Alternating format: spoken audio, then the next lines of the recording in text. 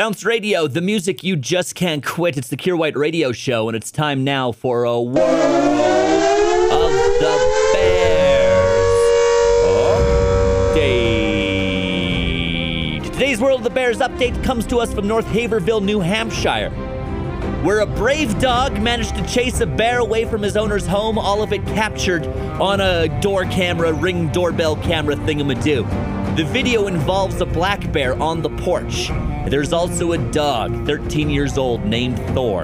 And Thor lives up to his mighty namesake and just goes face to face with this bear and is just like, rah, rah, rah, rah, rah, rah, rah, rah, rah, rah, rah, rah, rah, rah, rah.